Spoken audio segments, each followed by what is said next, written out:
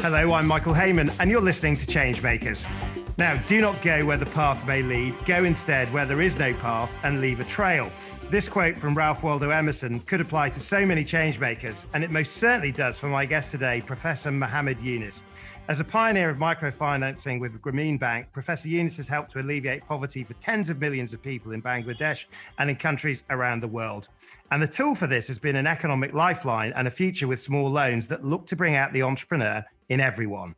His activism in microfinancing and commitment to developing a better future was recognized in 2006 alongside Grameen Bank through the Nobel Peace Prize for his work to create economic and social development from below. Professor Yunus, welcome to Changemakers. It's an absolute pleasure to have you on the show. Now, I'd like to start, if I may, with your top tip that accompanies this episode, which is to imagine the world you want to be in and go for it, defying everything that tries to stop you. Let's start by imagining your world. That's it, yeah. Well, I tried to explain my world in a kind of give the features of the world that I'm looking for. And I said, I'll try to build a world of 3 zeros. Zero net carbon emission. That will be the world with zero net carbon emissions. This is one part. Second zero is zero wealth concentration. This will be a world where no concentration of wealth. It will be shared and it will be divided among all the people through a system, not somebody pick it up and give it to you and give it. No, the system will make it in such a way that everybody will get their share and nobody will concentrate it. Nobody has the opportunity to concentrate that wealth. That's really the system that we built. It's a zero wealth concentration and zero unemployment, because artificial intelligence is coming to displace us from every job that we have thought of. So the human beings will be replaced by machines. So I want to stay away from the world. I want to create a world where human beings are the one who's functioning, creating, taking care of it. Nobody's removing them from their job, from their work, from their vision and the mission in this planet. So this is the world of 3 zeros. Zero net carbon emission, zero wealth concentration, and zero unemployment. And it's also a world of natural entrepreneurs. I mean, because I suppose the driving energy that you see being unleashed is people that are not taking jobs, but creating jobs in terms of, or creating economic productivity for themselves. I mean, you believe in the idea of entrepreneurship as a naturally, innately human thing, I believe. Yeah, I keep reminding that the way we have designed the economic theory, the conventional economic theory, it started on the wrong foot, because they started telling that everybody has to have a job. So if you don't have a job, it's your fault, you're in problem, you didn't prepare yourself, everything is you because you didn't get the job. And policymakers are always trying to create jobs for you so that you can go and get a job. So the job is the ultimate of human being. That's the way the economic theory has been built up. I say this is completely wrong path. The human beings are not here to accept a job with somebody else. Human beings are packed with all capacities, creative capacities inside of them, unlimited creative capacity. So I said, you're surrendering all your creative capacity to fit yourself into a tiny little slot called a job. So you put a giant of a human being into a tiny little slot so that the machine can work after that. I said, we are not such people that we will be converted into a little slot to fit ourselves into a little slot. We are human beings with unlimited possibilities and so on. We are creative beings. And that's what we are ever since we are on this planet. We solved our own problems. We created our own things. Job came only recently. Well, I was going to say, I read here, human beings are not born to work for anybody else. I put it this way. I said human beings are born as entrepreneurs. Right. So this is, yeah, they are not the one born for serve somebody else as a kind of paid staff. So what changed? What went wrong in terms of, because I love this idea of a world of entrepreneurs and all of that innovation and creativity and potential, but in terms of why that changed and what we should watch out for in the future, what do you take as the lesson? Yeah, the lesson is, you see, the whole thing was the first step in economic theory is to define who these people are, what the human beings are. They assumed human beings are driven by self-interest. That's a basic feature of human beings. They are driven by self-interest. And then we created a world which performs that purpose of the human being always working for himself or herself. It doesn't have any other vision except me. I'm in the center of the world. So I try to accomplish all those things. And this is translated in economic theory as profit maximization. You go for profit maximization. So economists converted the real human being into some kind of money-making machines. So we became robots, money-making machines. And so you destroyed the whole idea of human being. Human being not only has self-interest, it's a drive for the self-interest is there, but it's a major part of human being is driven by common interest. That common interest part was completely sidetracked by the economic theory. The economic theory doesn't have any common interest. It's always my interest. It's always self-interest. And then we created a world of common interest, self-interest, and in extreme wealth concentration is the result of it. Global warming is the result of it. Unemployment is the result of it. So this is where beginning has been made. And in that process, you want to profit maximization. Somebody has to take the charge so that you can create businesses and so on. Others have to work for them because you created a system where others had no opportunity to get that. So the moment you get into the track, making money, the more you have, the more you get from the financial system. So you continue to rise up. The people who are left out remain left out. So 90% of the people in the world is left out people. So only 10% is the people who are making money, getting in the top. That's why the extreme wealth concentration could take place. It's the financial system which made it that way. So we have a completely a system which works completely against the interest of the human being. I mean, I was listening earlier today to the citation for your Nobel Peace Prize, and I guess two phrases sort of really sort of flew out at me in terms of listening to it: eliminating poverty in the world and the right to a decent life. In terms of poverty eradication as an achievable end, and the right to a decent life in terms of what you see that as, I'd love to get your views and thoughts, as you were listening to that, in terms of actually how those things might be achieved. Yeah. First of all, poverty is an artificially created situation. It's not natural to human being. Our wrong thinking is reflected in poverty, wealth concentration. So wealth concentration, the reverse part is the poverty. So the bulk of the people in poverty, because 99% of the wealth is owned by only 1% of the population. So 99% of the population has to live with 1% of the wealth. And then there is also categories who are within 1%, who are at the top of the 1%, who are middle and who are the low. So this is what the world we have created. This is a wrong thinking, wrong designing of the economic concepts and economic framework. That's where poverty is not created by poor people. That's a very important thing to remember. It's not a creation of poor people. Poverty is created by the system that we built, which is just a reverse side of the wealth concentration. You have to have wealth concentration in order to have poverty for the rest of it. So this is how we are. In the middle, you have a small segment, which will be in the middle between the concentrated wealth and also in the people who are left out of the wealth. So this is the system. So we have to redesign the system. It doesn't continue to produce this result so that we can come out of it. That's why microcredit came. That's why financing issue became very important and so on. Well, we'll get on to the microcredit in a moment. But I mean, you've made that point about 1% owning 99% of the wealth. Is your view that the change you want to see is by a greater degree of enterprise that creates more wealth? Because the thing that I was interested in was that you don't like the word revolution in terms of change. So presumably the change isn't by the state turning around and saying, we will now acquire the wealth and the rights of that 1%. There's a different way, is there, in terms of the change that you see for the future? No matter what you do, whether you're a revolution or whatever else you want, a technique to change the world, if you stay with the same framework of economics, no revolution can get out of it. So you have a revolution to continue with this, it will be the same old world that we have. Whether we have revolution only transfer the power from one group of people to another group of people, or another bunch of people, or something like that. So that's not the solution. The way I try to point it out, I said, if you go through the same road, you always end up with the same destination. Old roads will take you to the same old destination. If you want to build a new destination, you have to build the new roads. There's no escape from that. So you cannot go to the old destination with the new road or the new destination with the old road.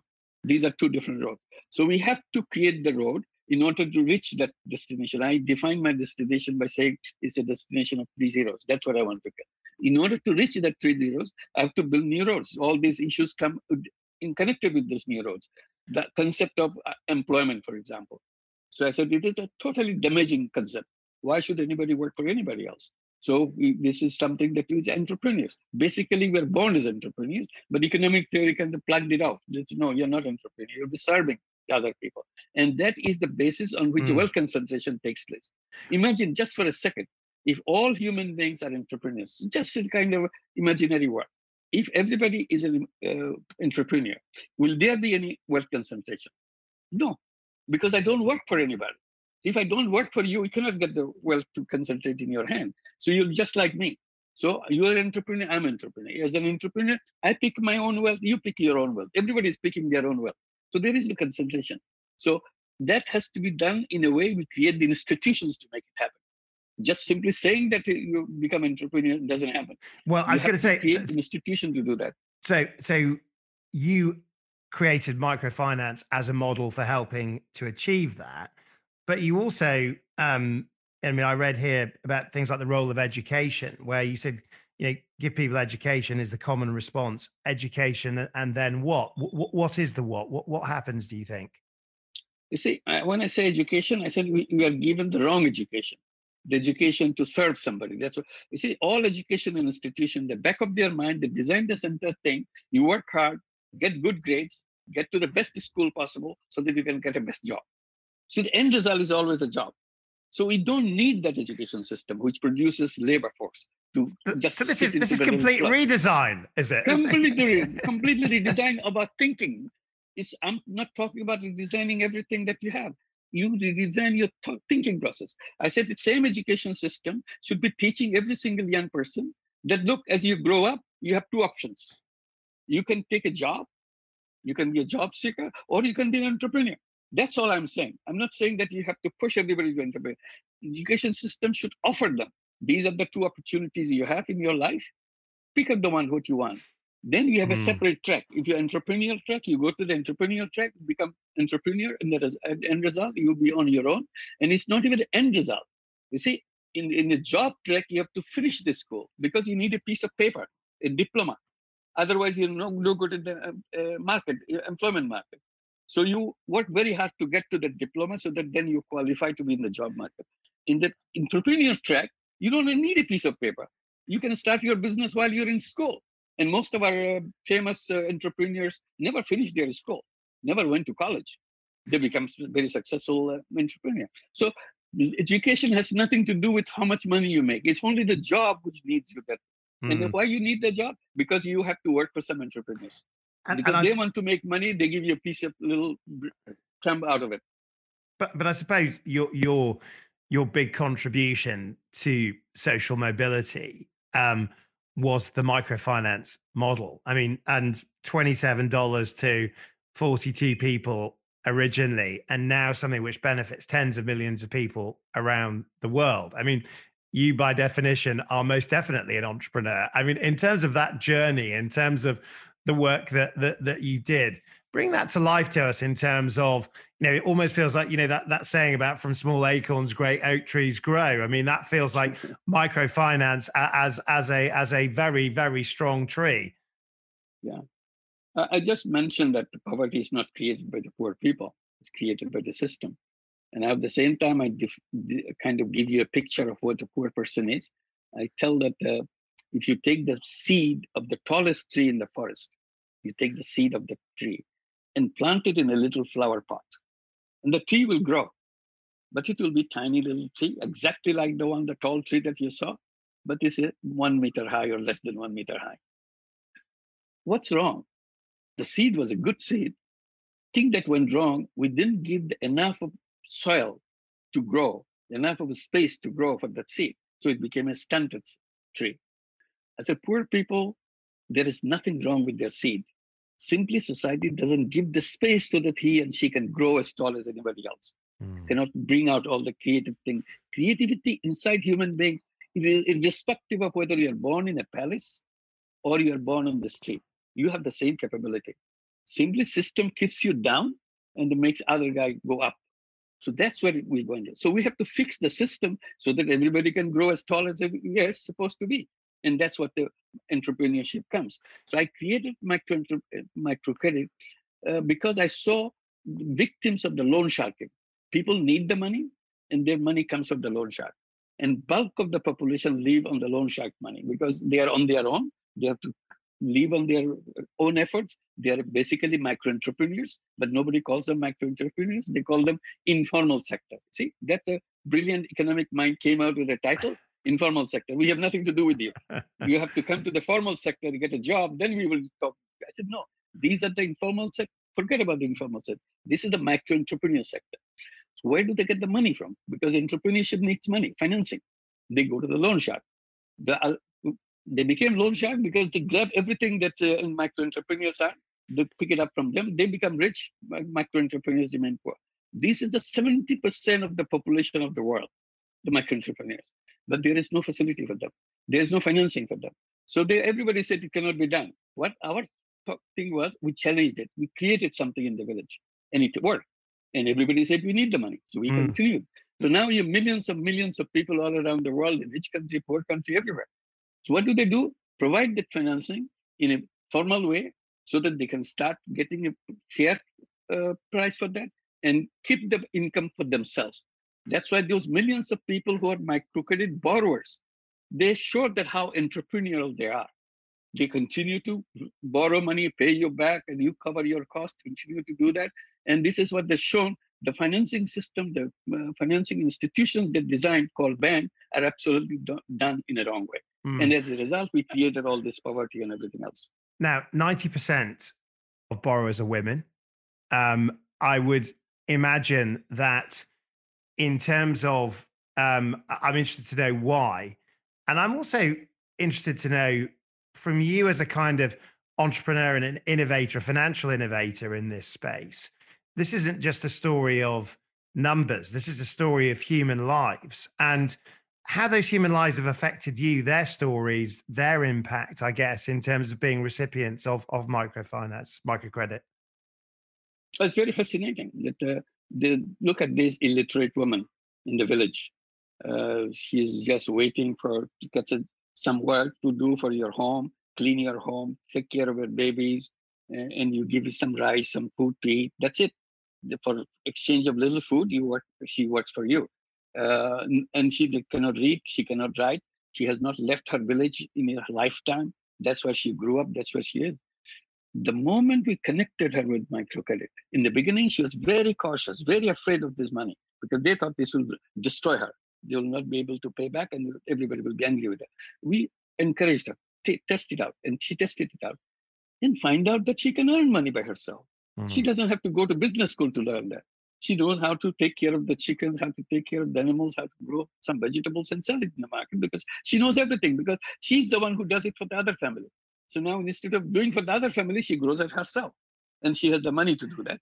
And she becomes an entrepreneur. So all these millions of stories that you hear about the women, illiterate women all over the world, turning into entrepreneurs, not job seekers. So if the illiterate woman can become entrepreneurs with a little bit of money as a loan for herself, why can't everybody else do that? I tell all the graduates and everything who come out of school and say, we don't have a job. Why are you waiting for a job? Why didn't you start your business?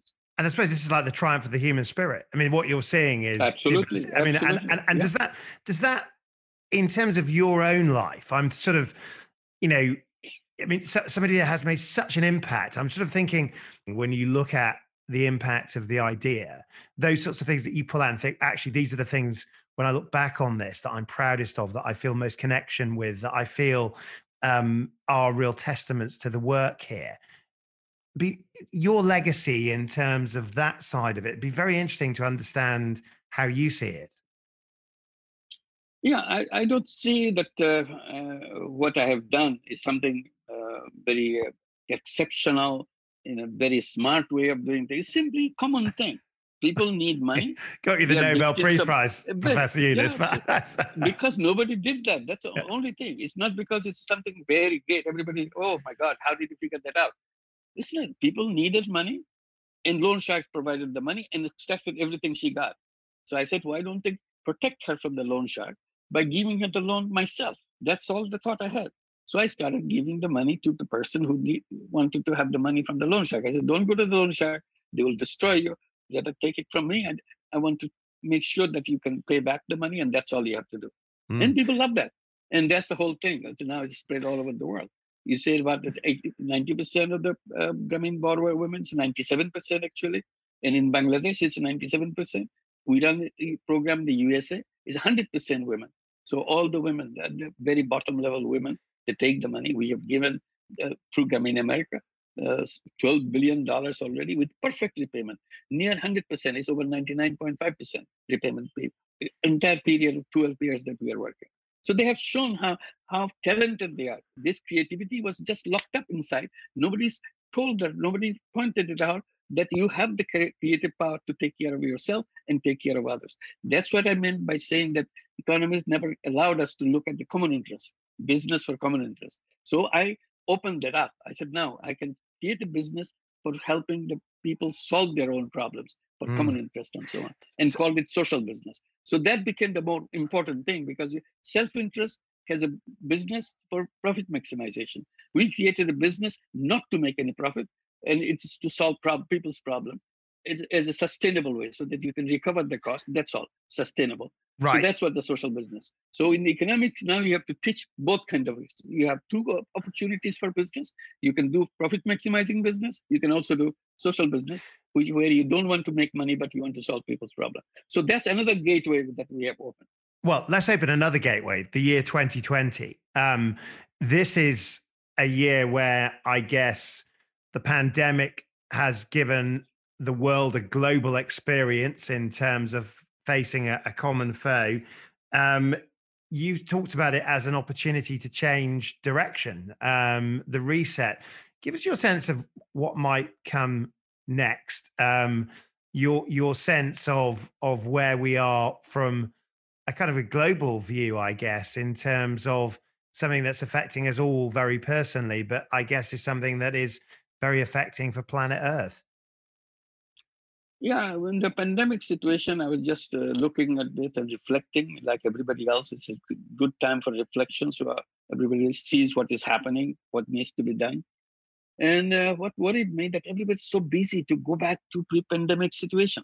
The economy should be started from the pre-pandemic situation. Everybody wants to put in money, billions of dollars in bailout packages, trillions of dollars in bailout packages so that you can go back to the point where pandemic didn't happen in that situation. And I'm asking simple question. So why do you want to go back? That world was a terrible world. That world is about to burst itself. And we're on a countdown. We know exactly when this planet will be unlivable for human beings. Then why do you want to go back for this short period of time to destroy yourself? Because if you continue in that path, you destroy yourself. Global warming will kill everybody. There's nobody else. Even our children are marching on the street saying that their parents were irresponsible because they created the world which has no future for them. They said, you stole our future. Our children are blaming us. And you want to go back to that world? I said, this is an opportunity. Corona pandemic has stopped that machine. Now that you stop the machine, you can get off the train and we can take another train to go someplace else, which is not take us to the death. It will give us a life. So that's the question I'm raising. Is that world we don't want to go back. No going back is the decision right now. If you make the decision, everything else will follow. No going back. So interestingly, I was reading your lockdown list that accompanies this episode, and I was reading a bit about Beethoven's Fifth Symphony, which is your favorite piece of music. Right. Something I didn't know was that the symbolic significance of the music is that it's a representation of fate knocking at the door. So let's finish the interview with that sense of fate knocking at the door. Your final reflections. This is the greatest opportunity we got. We will not have it in many generations in future. Let's not miss this opportunity to go in a different direction. Then marching into that through global warming, through wealth concentration, through massive unemployment for human beings. That's not the world we want to go back. We create our own world the way we figure it out. We imagine that world and we create that world. So imagination will lead us to make it happen. We know how to take the steps. The steps are very well defined, but we don't want to do it. We're so with a comfort zone. So we just stay happy whatever we are doing. We don't care what the world is doing, what our children are doing. Nobody cares for that. That's the mistake that we do. We always keep ourselves busy because profit maximization is our goal, money-centric world, and we are doing a little bit okay with that. As long as that's okay, I don't want to look at whether my children are going to die on this planet or my grandchildren will never be born on this children. That's the kind of world we want to get away from. We want to make sure we hand over this world, a safer and a pleasant world for our children, and they will be handing it over to make more pleasant, more enjoyable world for their children. This is the reversal of the whole process.